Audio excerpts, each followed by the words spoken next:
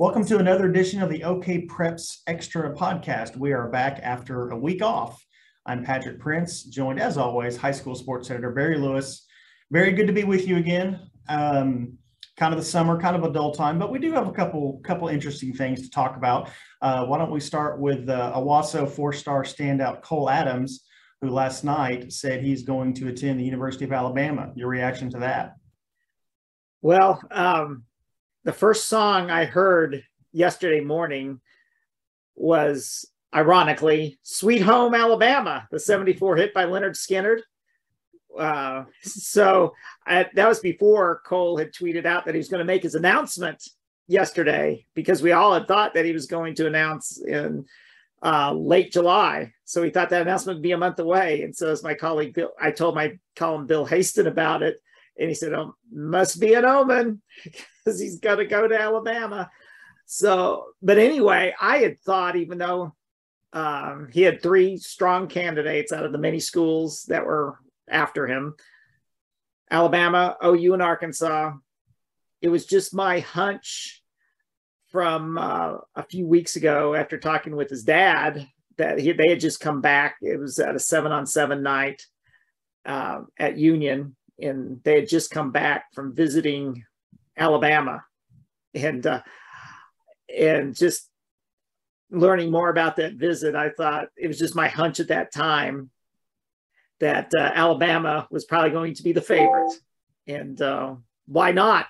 Alabama had been on him for a long time. And a lot of times that makes a difference, especially if you're talking about schools of somewhat equal standing, which all three of those are, although Alabama, I think everyone would agree, although OU is local, in Arkansas, pretty local, Alabama is the power of college football over the last decade or so. Sure. And I think that was important. There was that connection where Alabama's receivers coach had been on Owasso head coach Bill Blankenship's staff at TU. I think that was important in relationships. And I just think when you throw all that together, Cole Adams wants to play in the NFL, and Alabama is known for getting players to go to the NFL. There's not really any better school to get to the NFL than from Alabama. So you throw all that together, and besides just having a great visit, which is important, and it seemed like everything was leaning towards Alabama. OU got into the mix pretty late in comparison to Alabama. And so I think it was just, I think all those factors just led to Alabama. For someone who hasn't seen this kid play, Barry, I mean, we all can read the recruiting profile, but from someone who's seen him play, how would you describe him? I guess from a current NFL player, he's somewhat reminiscent of Cole Beasley. He can do a lot of things besides being a good receiver, also can return punts and kicks. Cole Adams, very dangerous punt and kick returner. As he showed in the playoffs last year against Broken Arrow, oh my goodness, he had a great game. And Cole Adams just has this it factor that makes him special. I've seen it from the first time I saw him play as a freshman. Sometimes you just get a feeling about a player. And right from the time he was a freshman, that on Owasso's 2019 state championship team, that he just never seemed awed by the moment. He made things happen. And he was a big playmaker from the get-go. I mean, because sometimes you see players who are highly touted because they look good in off-season camps and combines, whatever, but you never see them make plays. Yeah.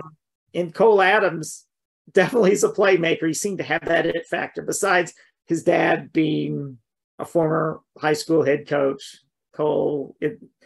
And I think a lot of times those players definitely have it's a big advantage for them, because Cole obviously is a player with a very high football IQ, very savvy player, playmaker.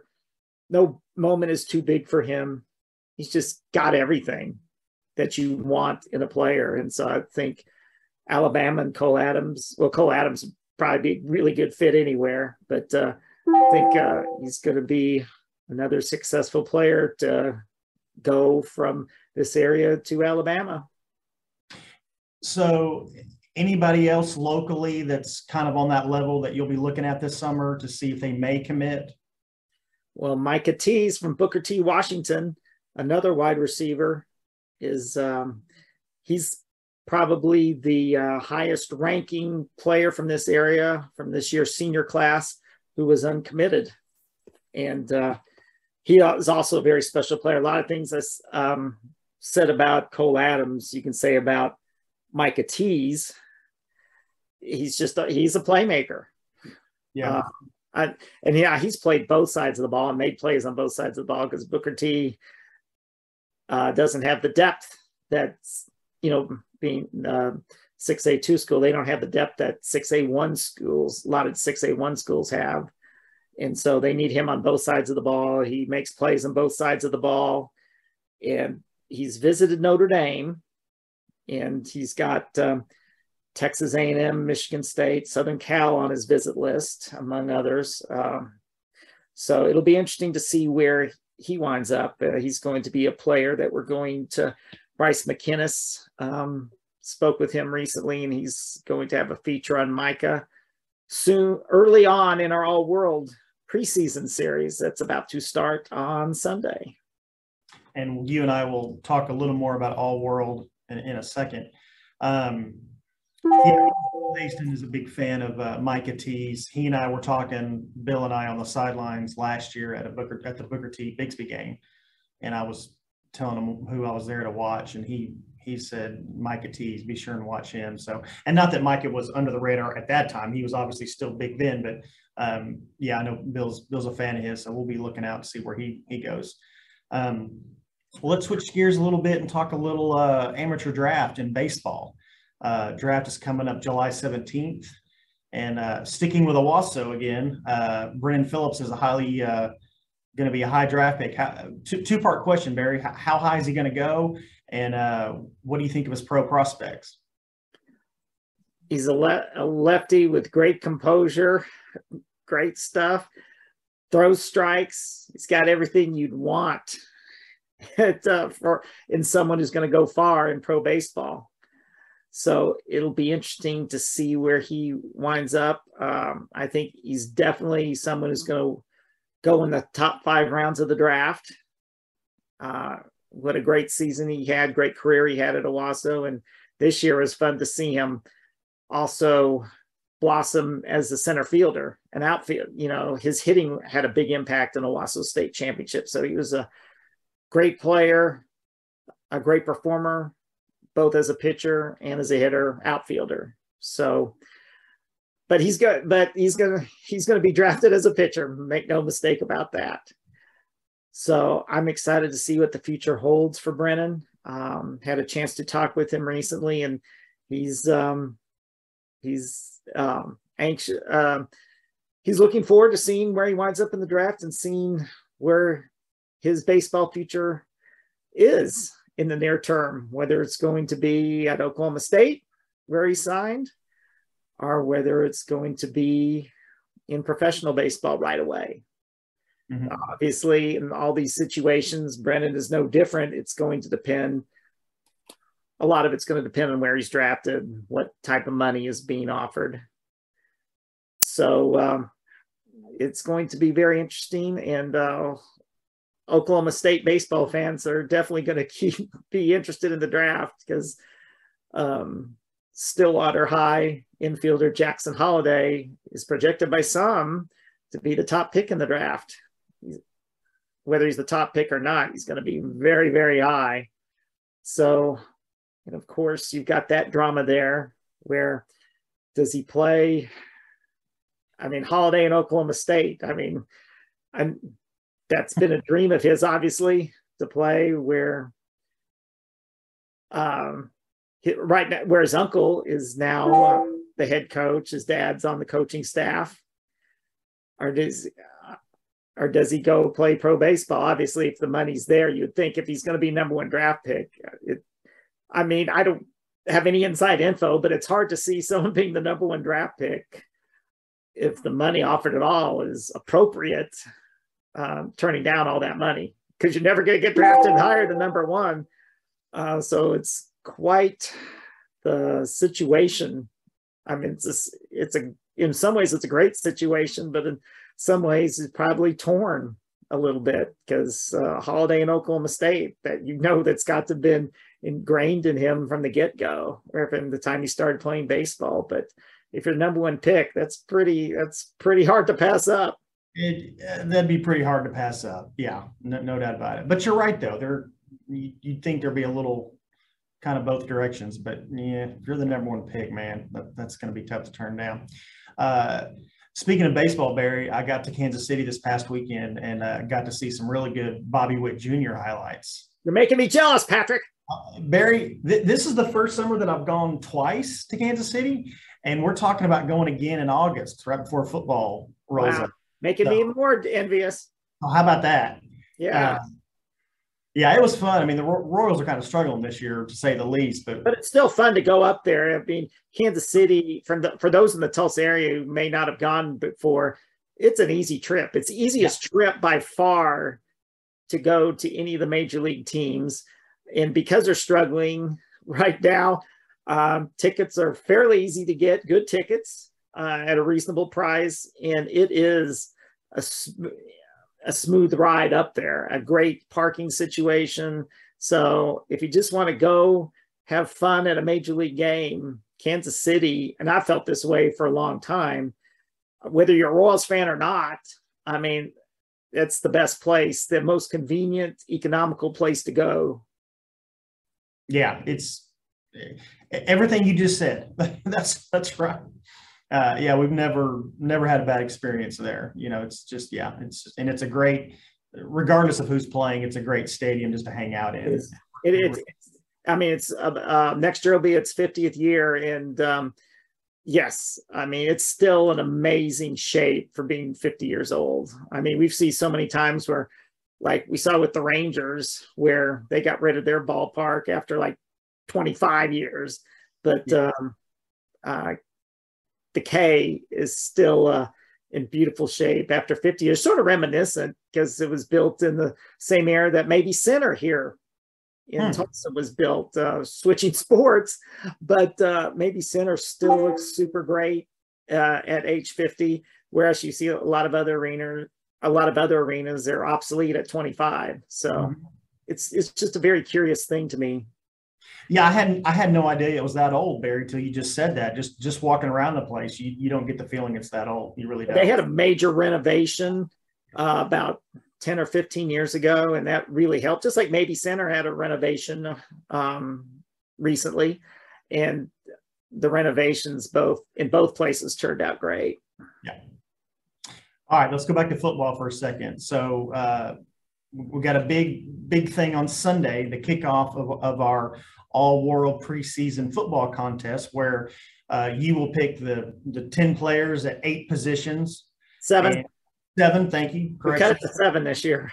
And we will have the public vote, same contest we do every year, but it's always exciting. Going to profile some kids. Sunday, we're going to kick off with running backs / DBs. Why don't you tell us what you got coming on that, Barry? Jenks is Jaden Carroll and Jalen Stanford. So no matter who the quarterback is at Jenks, those 2 players, as well as some others, make Jenks a strong contender to win a 3rd consecutive state title. I think Jenks, as far as the candidates are concerned, Jenks and Bixby with 7 each have the most candidates among the 70 overall candidates. But Jaden and Jalen, they're a great 1-2 combination at running back. They complement each other really well. And I believe, if memory serves me right, I think they both rushed for 100 yards in the state championship game last year. Jaden was the MVP of the championship game, as I recall. But Jalen is getting the bigger offers right now, because he's looked at as an athlete, because he's in the all-world rankings, he's going to be listed among the DBs. So he just visited Washington State, and he is just recently visited Iowa State as well. So he could play on either side of the ball. Jaden's played a little in the secondary, but he's really been, the primary focus with him has been at running back. So they're just a super combination. And again, Jenks has a lot of talent coming back. Barry, have you gone out to many of the 7-on-7 drills? I mean, I know you're so busy with so many things going on. Do you have time to get out and see much of that? Not much. Okay. I know Bill Hason's been going out to some of that, and I didn't know if you kind of had time to go out and see any of that. No, I went out to the first week, or the first Monday night they had them when at Union back early in June, but haven't been to one since. So keeping on that all-world theme, of course, our All-World Awards is August 2nd. We're still planning for that. Very excited. It's going well. It's going to be a great event, as it always is. You can get your tickets at allworldawards.com. And Barry, before we see, we took off last week, and we're talking now, and we'll take a couple more weeks off coming up so you can get some much needed time off. Anything else on your mind?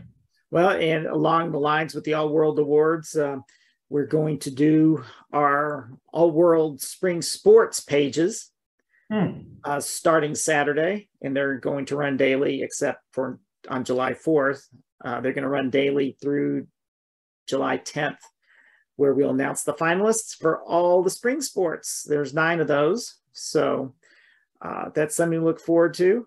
And we're going to kick it off, so to speak, with boys soccer on Saturday, July 2nd, followed by girls soccer. And then we'll go through all the rest of the sports, finished off with baseball on July 10th. So that's something to watch out for. That's great. And as of July 10th, every finalist will in all sports going back to the fall will be announced, and they'll all be there. And at that point, we'll have less than a month before we'll announce some winners. Yes. Again, August 2nd, Tuesday night, Renaissance Hotel. Be there. Always a great time. All right, Barry, good to catch up with you, and enjoy your couple of weeks off, and we'll talk later on. Sounds good, Patrick. All right.